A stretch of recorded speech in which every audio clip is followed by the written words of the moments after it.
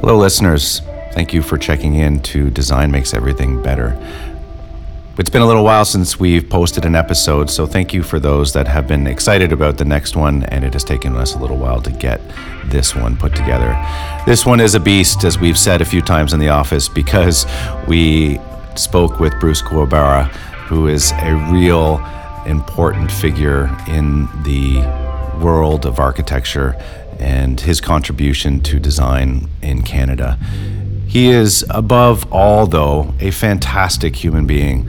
I really enjoyed the conversation, his deeply human insights, his perspective on his work culture, the efforts that they make to creating the work that is of the highest level for an office of scale that they're at right now is certainly a very challenging task that in some ways seems effortless with them.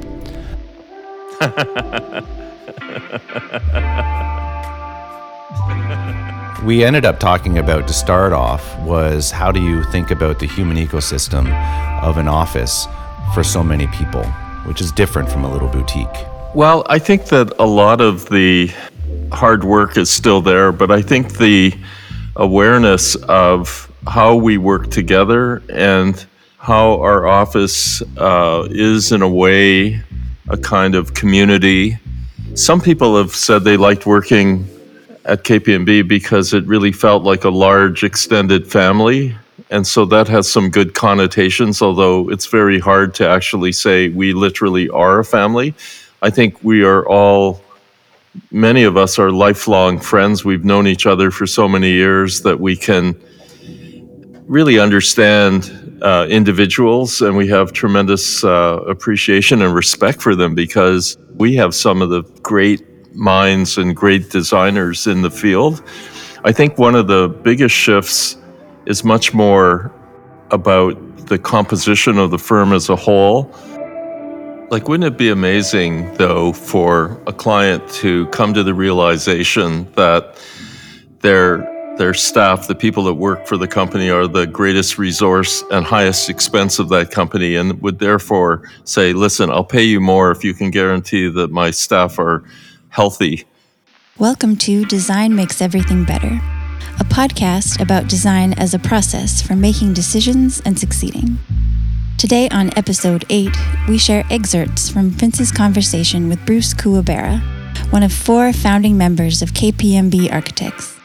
But now that we are growing, we're really taking this very, very seriously. And I think we've done a good job, but everything is about what do you do next and what are the actions. I think people want to know not just our position in writing, but what actions are we taking that are really going to make a difference in the profession and within KPMB. What we found out is that we've attracted people to work with us because of the shift in our values, which have become disseminated. And it was not what we thought. We thought we were just resetting our core values. But what we're finding is that people know that we're a very good design firm, but they are attracted because of our values related to people and culture. And I think they actually really do like our new office space, which is fantastic. But I think of the two, I think the values are really the draw. I think people are reacting to that and saying, this is interesting that a leading architecture firm can be very public about its position and start to really be a leader in other areas of societal change. To be a leader means that you have to constantly push the boundaries that you are maybe not necessarily ready to at times, or you have to continue to expand nevertheless. So KPMB started a lab, and they've said on their website, and I quote, "Through research projects, speculative design proposals, and lecture series, the lab works to integrate new ideas and skills into our professional practice. For an office like Breakhouse, where we have interest in this sort of thing, and we continue to try to do that, the question is then, how do you monetize that?"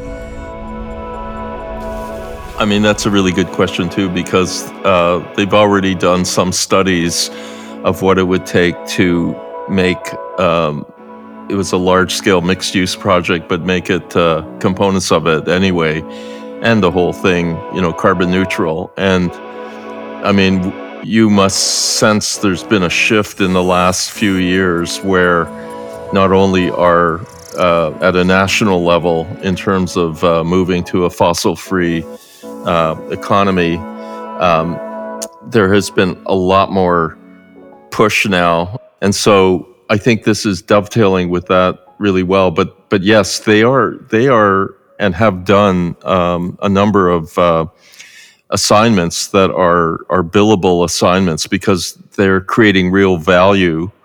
At the end of the day, in a large project, the commercial projects, the fees for design are really a very small part of it all. And I think if designers can really demonstrate value in research and the demonstrations of it, they will always attract clients who will pay for it because they see value in it, long-term value. So that's exactly what's happening. Plus, there's a lot of communications which go public. There are interviews that have been done, and there are published papers that are. We're seeing that it's really picking up, and it's what a lot of European architecture firms have. They like AMO, but also a lot of the firms in Denmark, for example, they have research wings of their practice, or even the Gary Technologies was a kind of, you could say that was a technology initiative, and so yeah, that's up and running, and it's really good.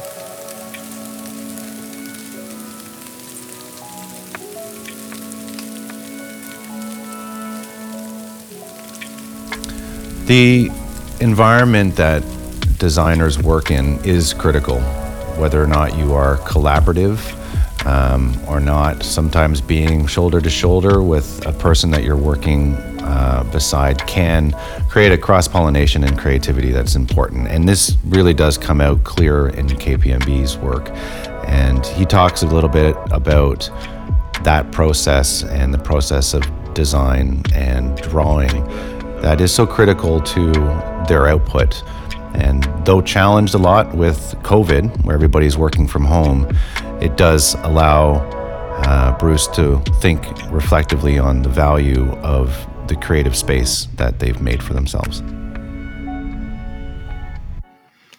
Yeah, I think that people are talking about, online learning and work from home, but in the creative fields, like fashion design or architecture, I think there's a tremendous need to be in an immersive learning and working environment where you can touch things and move things around, and that you can simultaneously draw and model and converse. One of the things I miss the most, and with all due respect to the Miro online whiteboard, or I think that I miss, walls that you can pin up drawings on and actually just sit and look at them. The problem with the digital is you're often looking at one thing at a time or a whole bunch of things too quickly. But a lot of the best design thinking has to do with contemplation and really looking. It's like an artist would really look at their work. Okay, so I think that's missing right now, that, you're working from home, you're working on a screen. Well, we were looking at the building elevations for a project, and, we're looking at them on a screen. I'm basically looking at it on an iPad. And I think that's fine, but I really want to see all the 4 elevations in a very traditional way pinned up at a scale that I can actually see and go up and analyze and really look at. And I think that buildings are being done. I think that whatever tool that you use or technology will definitely influence the outcome. But I think it's like McLuhan said, that Marshall McLuhan said so many interesting things, but one of the things that always struck me was when he said that when one technology replaces another, the former becomes an art form. And his example was penmanship, and how, my father and mother had great handwriting, and today most people can't even read their own handwriting. They just can't even read a message that they just scribbled to themselves. And it has to do with, we don't communicate that way. We don't practice that way, even though most kids still have a little bit of training in cursive handwriting. It's a lost art. So when you get a handwritten note from someone, it has a huge impact because it's an art form that's coming your way.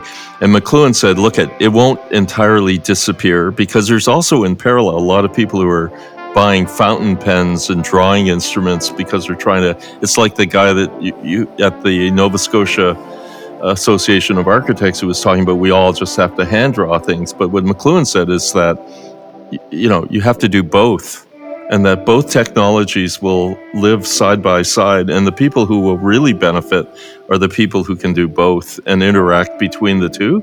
And I think that's what he was right. Architectural printing is so distinctive, and when people see it, they find it to be quite remarkable. Like if you're writing a check, or if you're writing a label on an envelope or something like that. And I think that, when you write something by hand, it has a very different impact. And I often leave personal notes. It's the art of the personal note.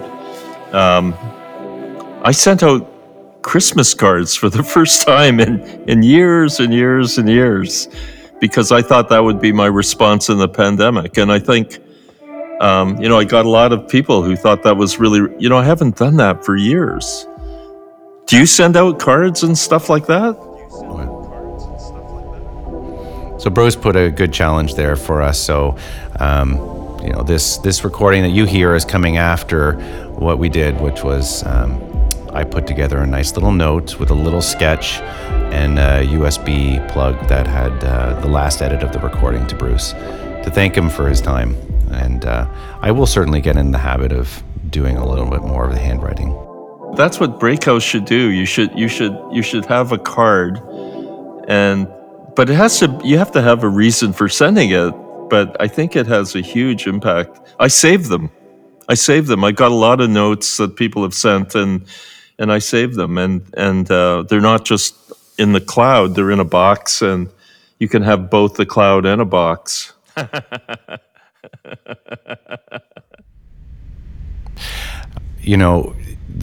The great thing about Bruce, or one of them, is just how reflective he is, both in his personal life and his career, and just planning and thinking of the future. So he's very much a big thinker, and it was very easy to move into a conversation of the work that he's done and the legacy that he's leaving behind, as well as what is coming up ahead. And it raises things like, what do you think you haven't accomplished, or what do you think you want to accomplish that you haven't done? And it becomes very focused on the arc of a life, and maybe your legacy and all of that. And and I'm very much interested in the culture of architecture and the next generation, and how they learn, what they learn, how they're inspired, what they do, how they're supported. When I wasn't doing anything, I was just a kid growing up, but I watched my father and the kind of sort of leadership that he gave the community, and I respected that. So, yeah, I like seeing other people flourish and do really great things. It's really exciting when you see somebody that you've known for a long time, do something, really great. It's to me, it's a natural, and I'm very impressed by, my parents never had the right to vote until after the Second World War. So as a result, I vote in every election. I think that's all you've got. And I tell other people, I urge people to vote because, what else do you have? That's one of the basic rights that you have as a citizen, and a lot of people don't vote, and I don't understand it. But because they've always had the right to vote, they don't vote. Whereas, I come from a family that didn't have the right to vote, so therefore I always vote. And I tell my children about this, and that when they are of voting age, that, the one thing that would disappoint me is if they did not vote, because that's all we have. There's been this story that I would hear a lot about when I was working at KPMB, that the sort of mystique of Bruce, and the probably one of my favorite stories, and I unfortunately never got to play pool with him, but he actually paid his way through university by playing pool in the evenings when he probably should have been at the studio, but he was making some money. No, it was there. I mean, yeah, it was a lot of, I think it's a beautiful game, snooker, and I follow it.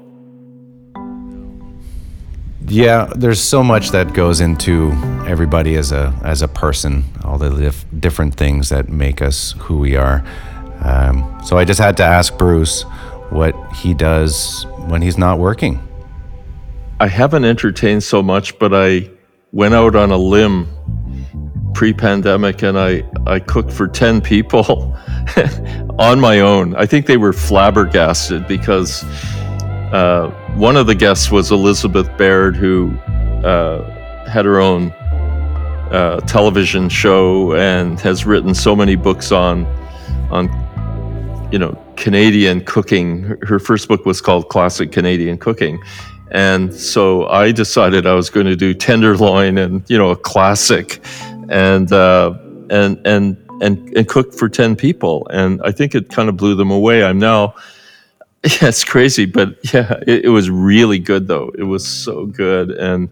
But they were a bit shocked. I remember George Baird sat at the head of the table, and then at the end he was moved to say, that he the word he used was, "I'm very impressed." It's all because they had such low expectations. So Bruce is somebody who is supporting the next generation of creatives. It would be important to understand, looking at his own life and how to support others, what he would say to other creatives just beginning to start their career. I would say that just, believe in yourself. I think that the most important thing that anyone ever gave me was a sense of self-confidence, and I attribute that to my parents, to my mother in particular, who somehow managed without a lot of resources, because we didn't have them, but she managed to engender a sense of self-efficacy. You have to see yourself as an originating force, and you have to decide what you want to be a force for, and then you have to get on to your own project. And I see that. I see the values that they're beginning to express. It's very interesting. When you're a child, you're just living, and then eventually you get to a point where you start expressing your own values. We talked a lot about the employee base in the office, but what's really important is the partnership, the KPMB part of the office, and the founders, and how they set up the perspective and the philosophy that is going to rally and get everybody excited about the future. My partners are really, really strong. And, we've been partners for 34 years, and they are super intelligent. And for some reason, they have a tremendous amount of energy in the recent period. And I would say that their energy has really carried and led our firm through the pandemic. And a lot of things that have become central issues in the pandemic have been embraced by the founding partners, my founding partners, and I think it's been quite remarkable, as well as all the other people stepping up. I mean, it's inspiring for me to see other people step up and forward, and everything is totally dependent on your health. I mean, my father, back to my dad again, I remember he asked me once, he said, would you rather be something like healthy, wealthy, or influential? And I said, I think I'd like to be influential. I'd like to help sort of push outcomes. And he said, wrong answer. He said, it's health. He said, without your health, you can't be influential. and he said, I know lots of people who have money, but they're unhealthy. And so I listen to that, and I hear that, every day. I think about, the lessons that my parents were trying to pass on, and they're very basic. They're very, very basic lessons that. So in terms of the future, I really want to do great things. I have to reflect back on that conversation that we had and the challenges that we are facing on so many different levels in the world today. The optimism that Bruce holds is something that's really great. It's really something that feeds, I'm sure, his entire office, but it certainly gave me a lot to think about. Thank you, Bruce, for that great conversation. So this podcast is now brought to you by Tide School. Tide School is our producer. Arthur Comeau is taking the lead on that. Thanks a lot, everybody. Be sure to check in again soon. Thank you so much, Vince. Great.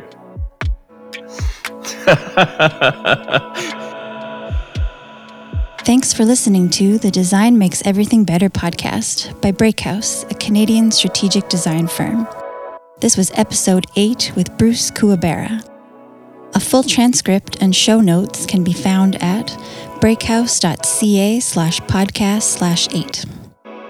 If you like the show, help us out. Subscribe, rate, and review us on your favorite podcast app and share us with your friends. Have feedback or ideas for the show? Drop us a line at podcast@breakhouse.ca.